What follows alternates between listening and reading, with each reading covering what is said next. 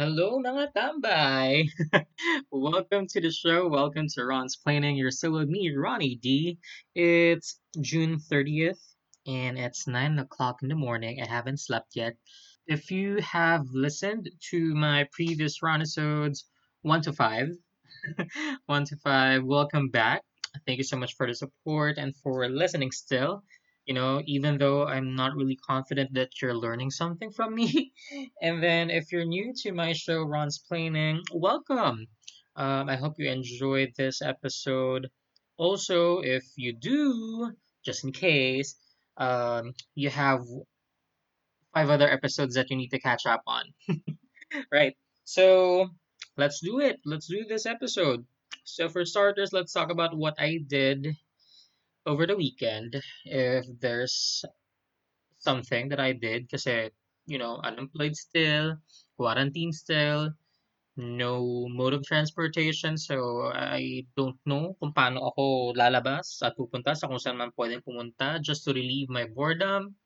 But yeah, yesterday I went to my previous previous work. I went to school, okay? And then initially I planned on booking a Grab para hindi naman hassle, no? Kasi nga walang transportation. Although, balita ko is marami daw tao sa labas, especially pag Monday. Kasi nga, they have really no other choice but to walk. Yun. So, pagbaba ko sa pinaka main road, no? I tried booking for a Grab already. And then to my surprise, I don't know what happened. Maybe it's because of the update or maybe sadyang nakatira na lang ako sa kuweba ngayon.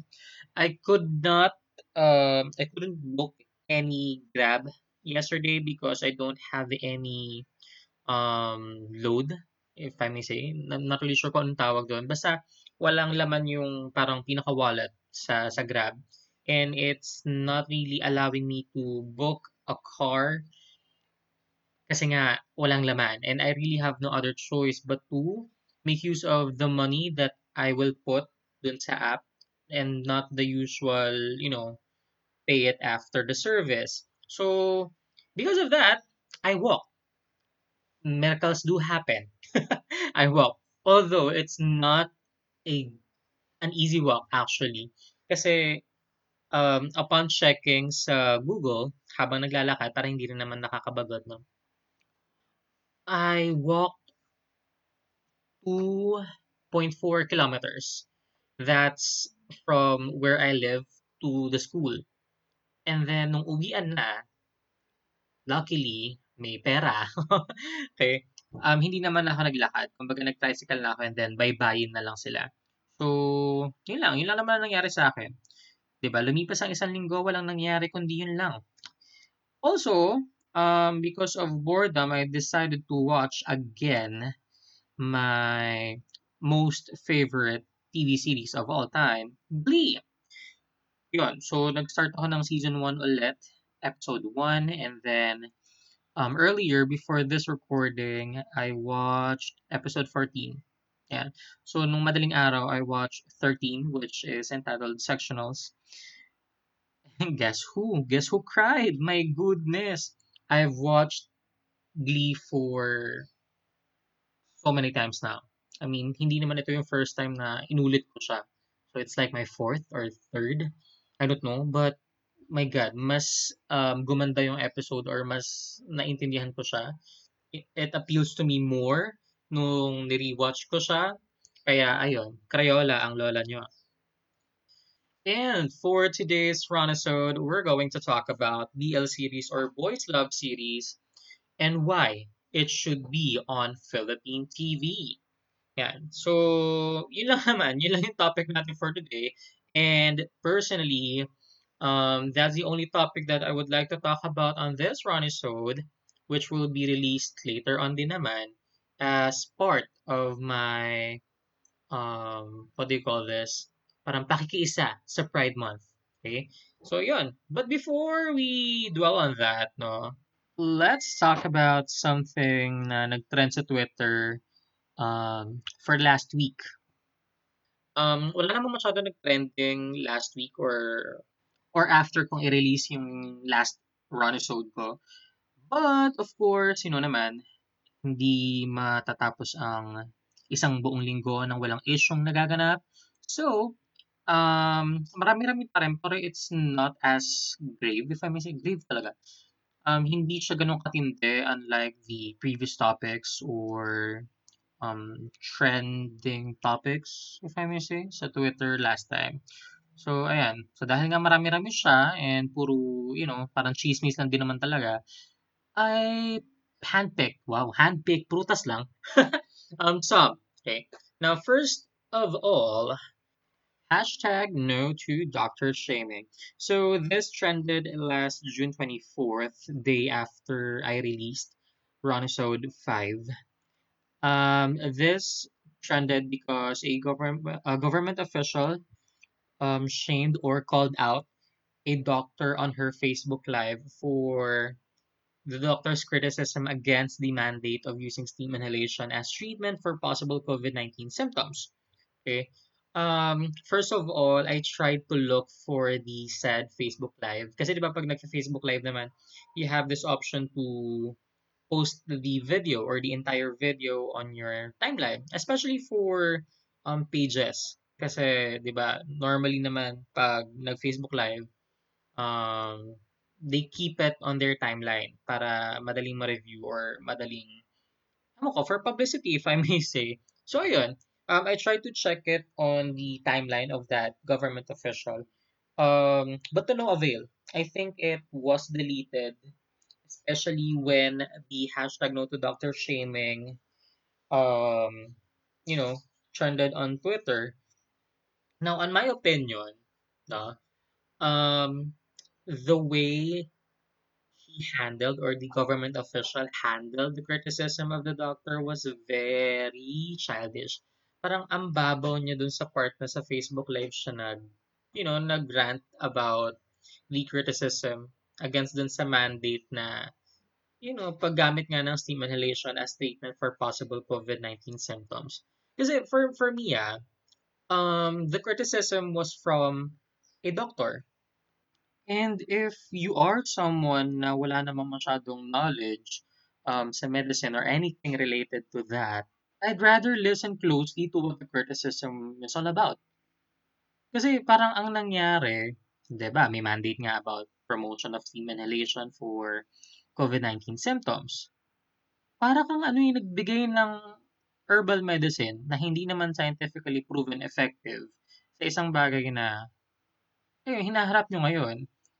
Um, I think it could have been handled differently, especially sana hindi na lang siya nag-grant at ng mata pa, if I may say, sa Facebook Live. Kasi while reading through a lot of tweets about the same hashtag, no to doctor shaming, parang kinwestiyon pa yung credibility ng doctor uh, because of the years of experience.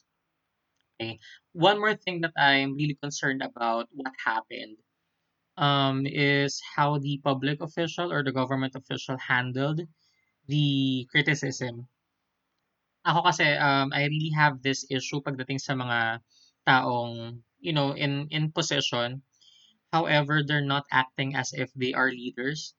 They're acting more of a boss. Okay? Kasi ang laking difference between ng boss from leaders. And apparently with the actions and the words used by the government official, she's definitely acting like a boss. Okay? Tapos parang sa nabasa ko rin no and sa clip na mga lumalabas sa Twitter, gumamit pa ng mga ad hom na arguments like, edi ikaw ang tumakbo. As if ang linis ng politics dito sa Pilipinas at pinapatakbo niyo yung mga taong may alam sa mga bagay-bagay porket ba naapakan yung ego nyo na hindi kayo nagbukang mas magaling compared sa ibang taong nakapaligid sa inyo. Maybe, I don't know. But that's just my 2 cents. No? Now, next on the list for the topics that trended on Twitter over the weekend is MAPE. Okay. I'm actually trying to to share my opinion or my 2 cents sa mga nag-trending last time in order. So, ayan. Kasi compared sa mga topics na naka-note dito sa akin kung ano yung mga pwede kong i-share, this topic that trended on Twitter, ito yung pinakagrabe for me, on my opinion. Now, this topic concerns a school in Marikina. Actually, they were on the spotlight last Monday last week, if I'm not mistaken. Hindi ko na nasulat kung anong date dun eh. Yeah. So this is because a student who had experienced mental health issues um, was criticized by the admin and a MAPE teacher dun sa school kung saan siya nag-aaral dati. Dati, I guess. Hindi ko na siya sinubaybayan eh. So, una nag-trend talaga is MAPE. Okay. Anyway, ayun. Nakakasad lang kasi an institution that you expected to care for you and to take care of your welfare, tinalikuran at hinusgahan ka pa, no? Especially talking about mental health issue. Ako as an educator, previous educator, yes, ex-teacher, unemployed, my God. Yan. Also, since na-assign ako sa senior high school and I've handled personal development, ito yung isa sa mga topics na I really put emphasis on. Kasi I cannot really, you know, emphasize it as much as I could sa mga batang hawak ko. Kasi ito yung bagay na sensitive, delikado siyang ituro.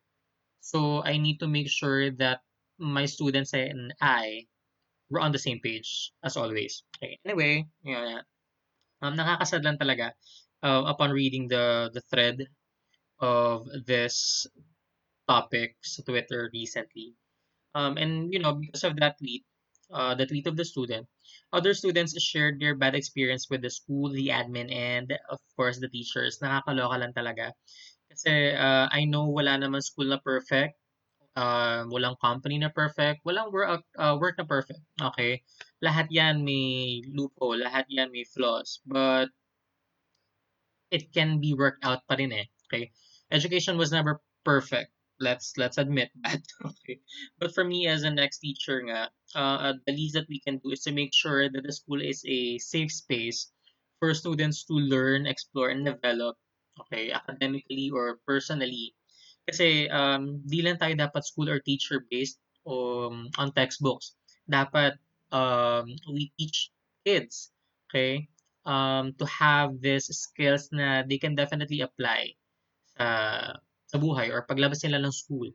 Luckily for me and my experience, since I was assigned sa senior high school, I tried to incorporate most of the time, okay, as much as I could.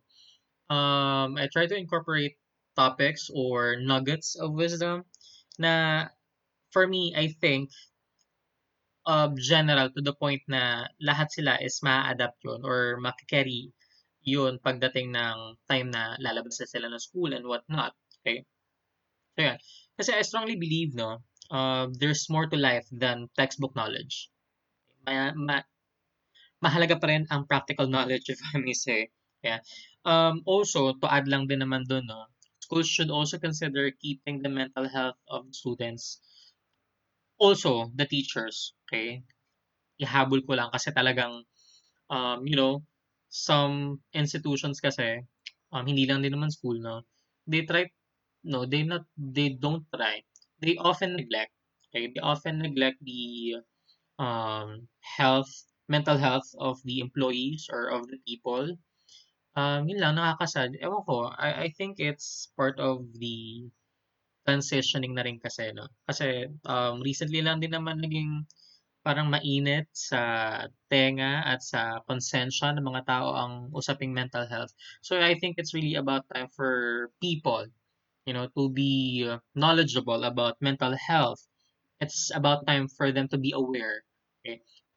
So yun, to wrap up this topic now, kasi I really don't want to dwell on the issue kung anong meron dun sa teacher. Kasi dun sa nabasa ko so far, malalaman niyo naman kung sino yung mali din talaga eh. It's about time. again, to wrap this up, mental health is real. Depression is real.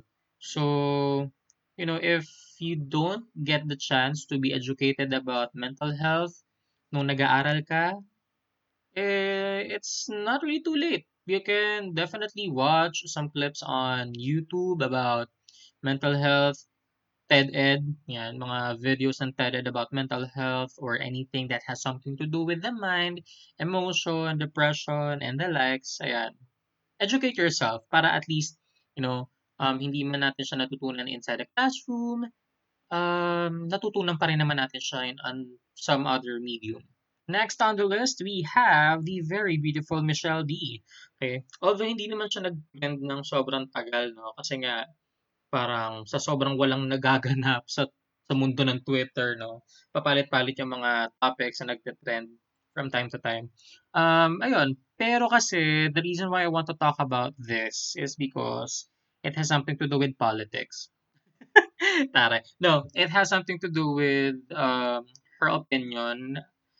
Kasi parang sa isa sa mga vlogs niya, before that, no, honestly, hindi ko naman siya makikilala kung hindi ko siya ni-research nung nag-trending yung pangalan niya. Now, I found out na she's a beauty vlogger, no, na very fit naman sa kanya kasi she's very pretty, napakaganda niya.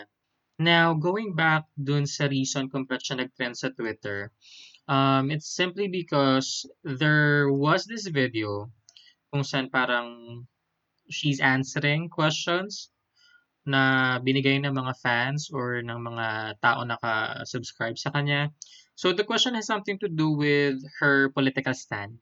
Okay, and why parang hindi daw siya vocal sa mga political views niya and the likes. And first of all, no, I really have to say this. I'm impressed with how she explained yung side niya or yung stand niya about the question. Kasi parang ang sabi niya lang naman doon, no, not in verbatim, ang sabi niya is, hindi kasi siya confident sa kung anong alam niya or sa kung anong masasabi niya 'pag nag-voice out siya ng opinion pagdating sa politics. Kasi, ayaw niyang ma-mislead, if I may say, ma-mislead yung mga subscribers niya and, focusing or emphasizing on the idea that influencer ka, eh. So you have this obligation or responsibility to make sure that yung mga naka-follow sa'yo or yung mga naka-subscribe sa'yo will be guided, no, accordingly. And for me, personally, kasi bilang show naman 'to na puro opinion ko lang naman, um, the thing that went problematic with her statements and with the video is yung pag-justify siguro niya ng pagiging tahimik about what's happening in the society, especially with the government, no? Kasi parang ang pinaka-meh moment doon sa pag-justify niya kung ba't nananahimik siya sa mga usaping may kinalaman sa politika, it's not really encouraging the viewers or followers or subscribers, if I may say. Tatlong term na ginamit ko, ah. Um, it's not really encouraging them to be more aware of what's happening with the society. Kasi 'di ba, it's very timely. I don't think na meron pang reason for any person to be quiet or to be ignorant with what's happening around them, no? So ayun, dagdag ko lang din, no, kasi I'm following this personality online din naman kasi. Her name is Isa. Na-discover ko siya nung nag-review siya ng alcohol. I don't think that's the first video na napanood ko tapos talagang tinutukan ko na siya. I think that's the second one. Ayun, I discovered her with her unboxing video of the shoes na yung kulay pink tapos talagang sobrang tawan-tawa ako sa mga hirit niya. Kasi sobrang benta yun kay mama. Charot. For sisters bigla. Ayun, gets ko rin yung point niya, eh.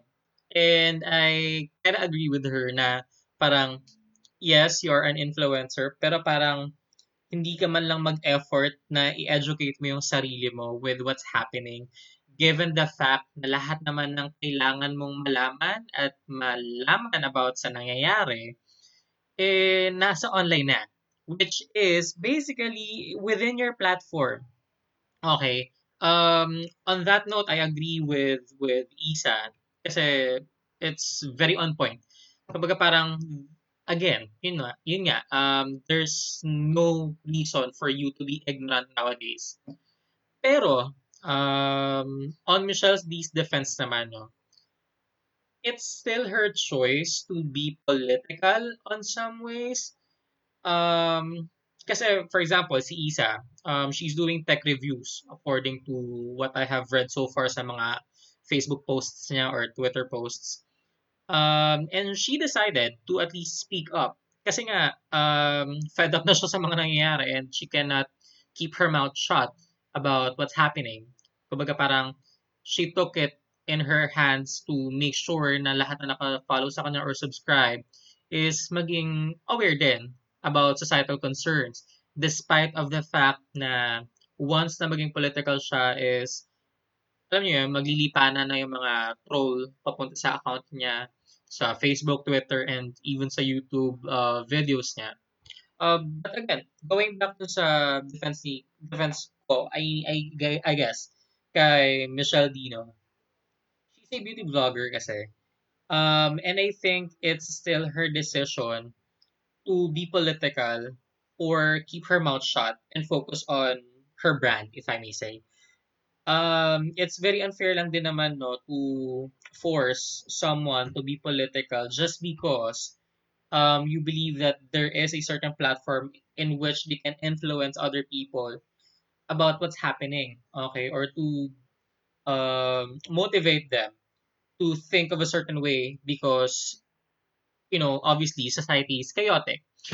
Uh, Yun lang naman. Pero kasi ako problematic din naman kasi yung naging nangyari or yung naging situation ni Michelle D.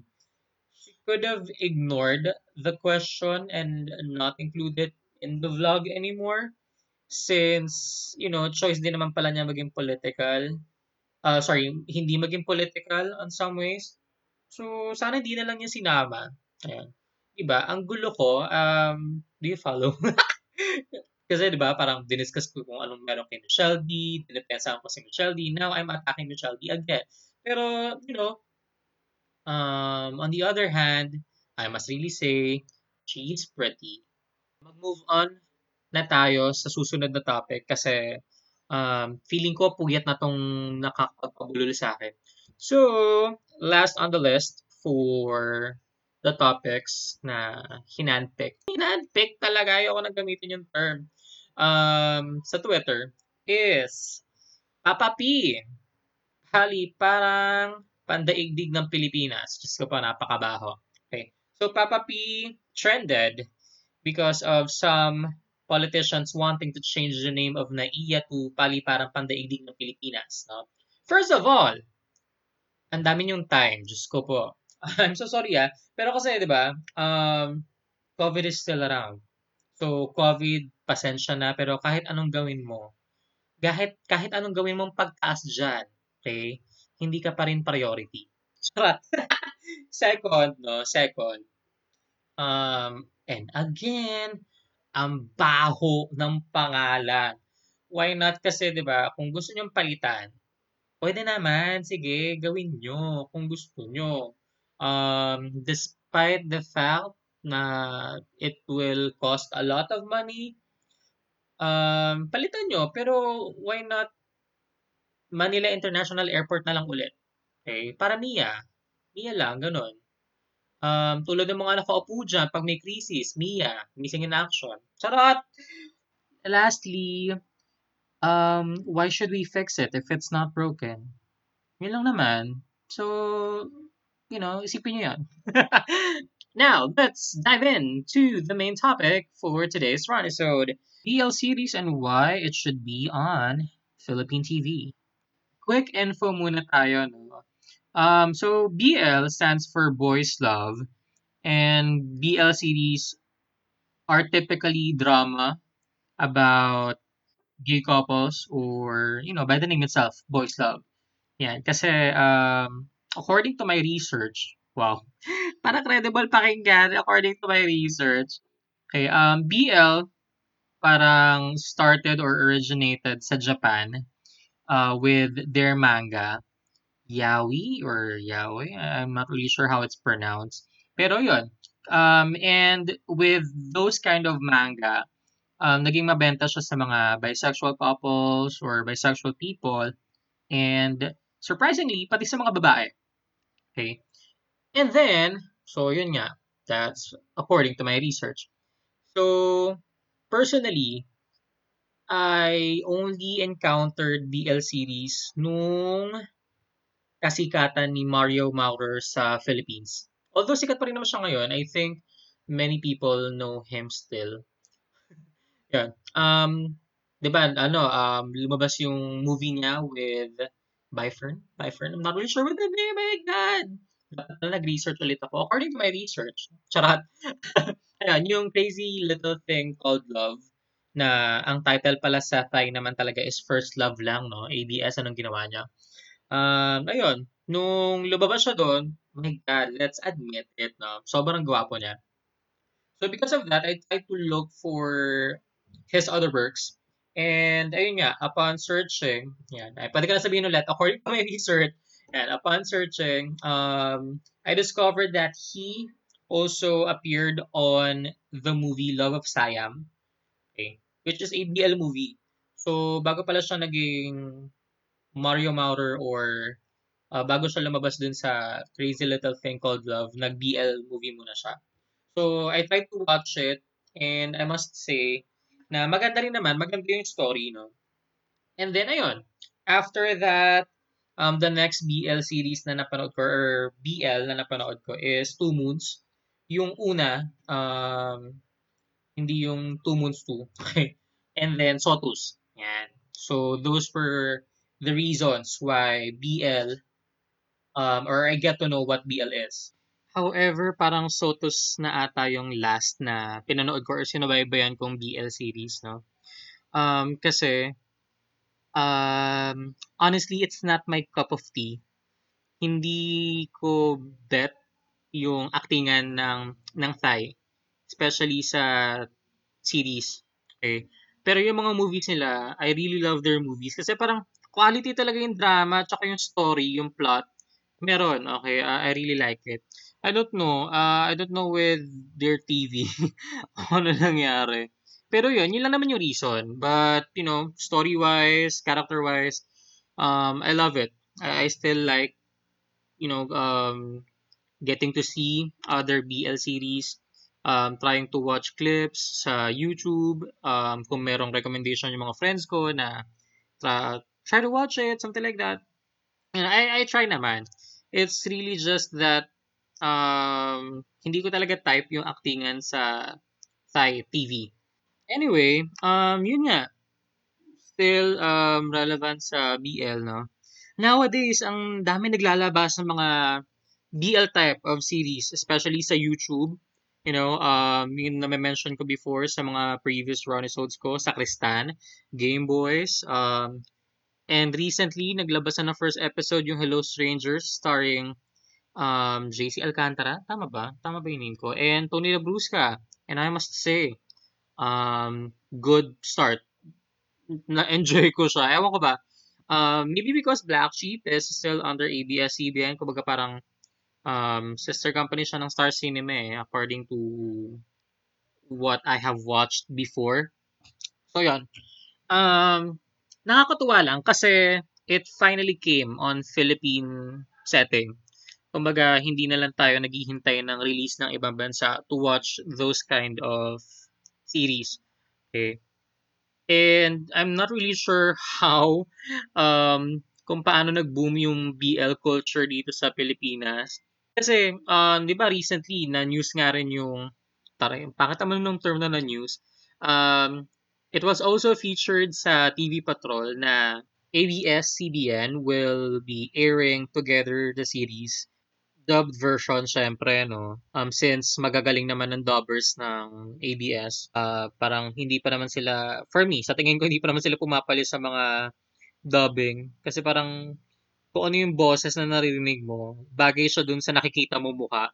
Although, narinig mo na yung tunay na boses ng pinapanood mo. Now, let me share to you why BL series should be on Philippine TV. And it's about time that we adapt to this kind of series na ipalabas na sa TV, no? Or at least sa internet platforms. Okay? So, let's get right to it. First reason kung bakit dapat may BL series sa Philippine TV, no? Or one of the reasons why it should be on TV or on different internet platforms or streaming sites is because BL series has the potential to help LGBTQ plus community to gain acceptance from the people since media outlets will air such shows. Okay? Although they attempted it naman na with My Husband's Lover ng GMA, pero kasi after that, parang di naman na siya nasundan.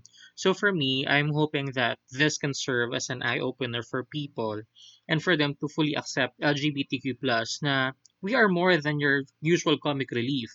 Hindi lang kami basta kabayo na nagtatransform pag nagagalit and whatnot. This also can help members of the LGBTQ plus to be seen as equal, to be seen beyond their preferences and identity, because we, these people, are multidimensional just like heterosexual people. And again, it's because it's about time for such opportunity to be given for the members of the LGBTQ plus. Okay. Next reason why BL series should be on Philippine TV or on different streaming sites is because it reflects different and current realities, if I may say, no? Kasi it may show gay couple, no, not really it may show, it will definitely show gay couple being public and not ashamed to be seen by other people. It will definitely showcase LGBTQ plus members on different walks of life or in different professions na hindi lang kami sa comedy bar makikita or hindi sa parlor lang matatagpuan because obviously we are everywhere. Moreover, it highlights topics that should have been part of the template for TV series. I mean, kasi, tama na yung kwentong kabit. Tama na yung kwentong agawan ng asawa. Yung kwentong mahirap tapos yumaman for whatever bizarre reason. Tama na yung mga cliche plots na paulit-ulit nating hinahain sa telebisyon. It's time, okay, to showcase or to give the spotlight to other realities that's happening, okay, nowadays. Lastly, and for me, the most important reason kung bakit dapat magkaroon ng BL series sa Philippine TV is representation. I strongly believe that media has a significant influence on viewers. And because of that influence, no, people who are afraid to show their true self will no longer feel the need to hide. Kasi for me, it only takes one inspiration for a person to be motivated to be out. Okay? To be, what do you call this one? Courageous enough. Okay? To show who they really are. Representation sa TV is very important for it helps develop self-awareness. It promotes personal development to know or to help me or other people realize na maybe I can do this, maybe I can do that, maybe I can be just like what I see on TV. Ganon. This is actually one of the reasons why I love Glee so much because if you watch Glee, okay, kung napanood nyo siya, it has a very diverse set of characters with different attitudes, strengths and weaknesses, problems, talents, and way of thinking. Okay, and honestly, I see myself on some of the characters, and it helped me accept who I am today. It made me realize that I am a significant part of something. Kasi giving representation sa TV characters breaks barriers or thinking na maglilimit sa kung anong pwede mong abutin or marating sa buhay. Okay? And, if Philippine TV will have this kind of representation, then I believe that more people will dream more and aim more pagdating sa sarili nila. Kasi nga, what more pa kaya sa pagkatao nila, di ba? And what more pa kaya sa realization na mabibigay nito sa mga taong manonood sa part ng LGBTQ plus community at syempre para na rin dun sa mga hindi kasama sa tinatawag nating community na yun, no? And yun, those are the reasons on top of my head right now why we should have BL series on Philippine TV and also on streaming sites. So I hope na yung 2 cents na binigay ko ngayon dito sa Ronison na to is something that you can agree on as well. And baby steps tayo pagdating sa mga gantong bagay na we tolerate but most people do not accept talaga. No? And that's it.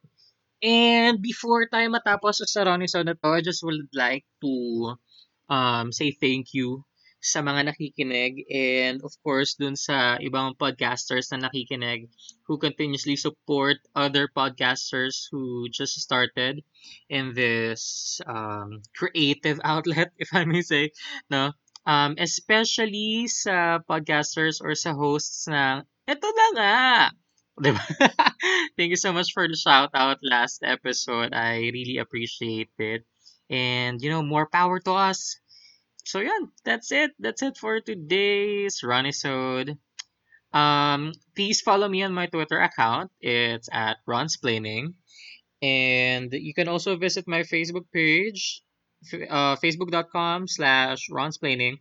And you can also contact me through my email for message. And if you want to share something, life experiences, and if you want to ask for an advice, all you need to do is to send me an email, slide into my DM.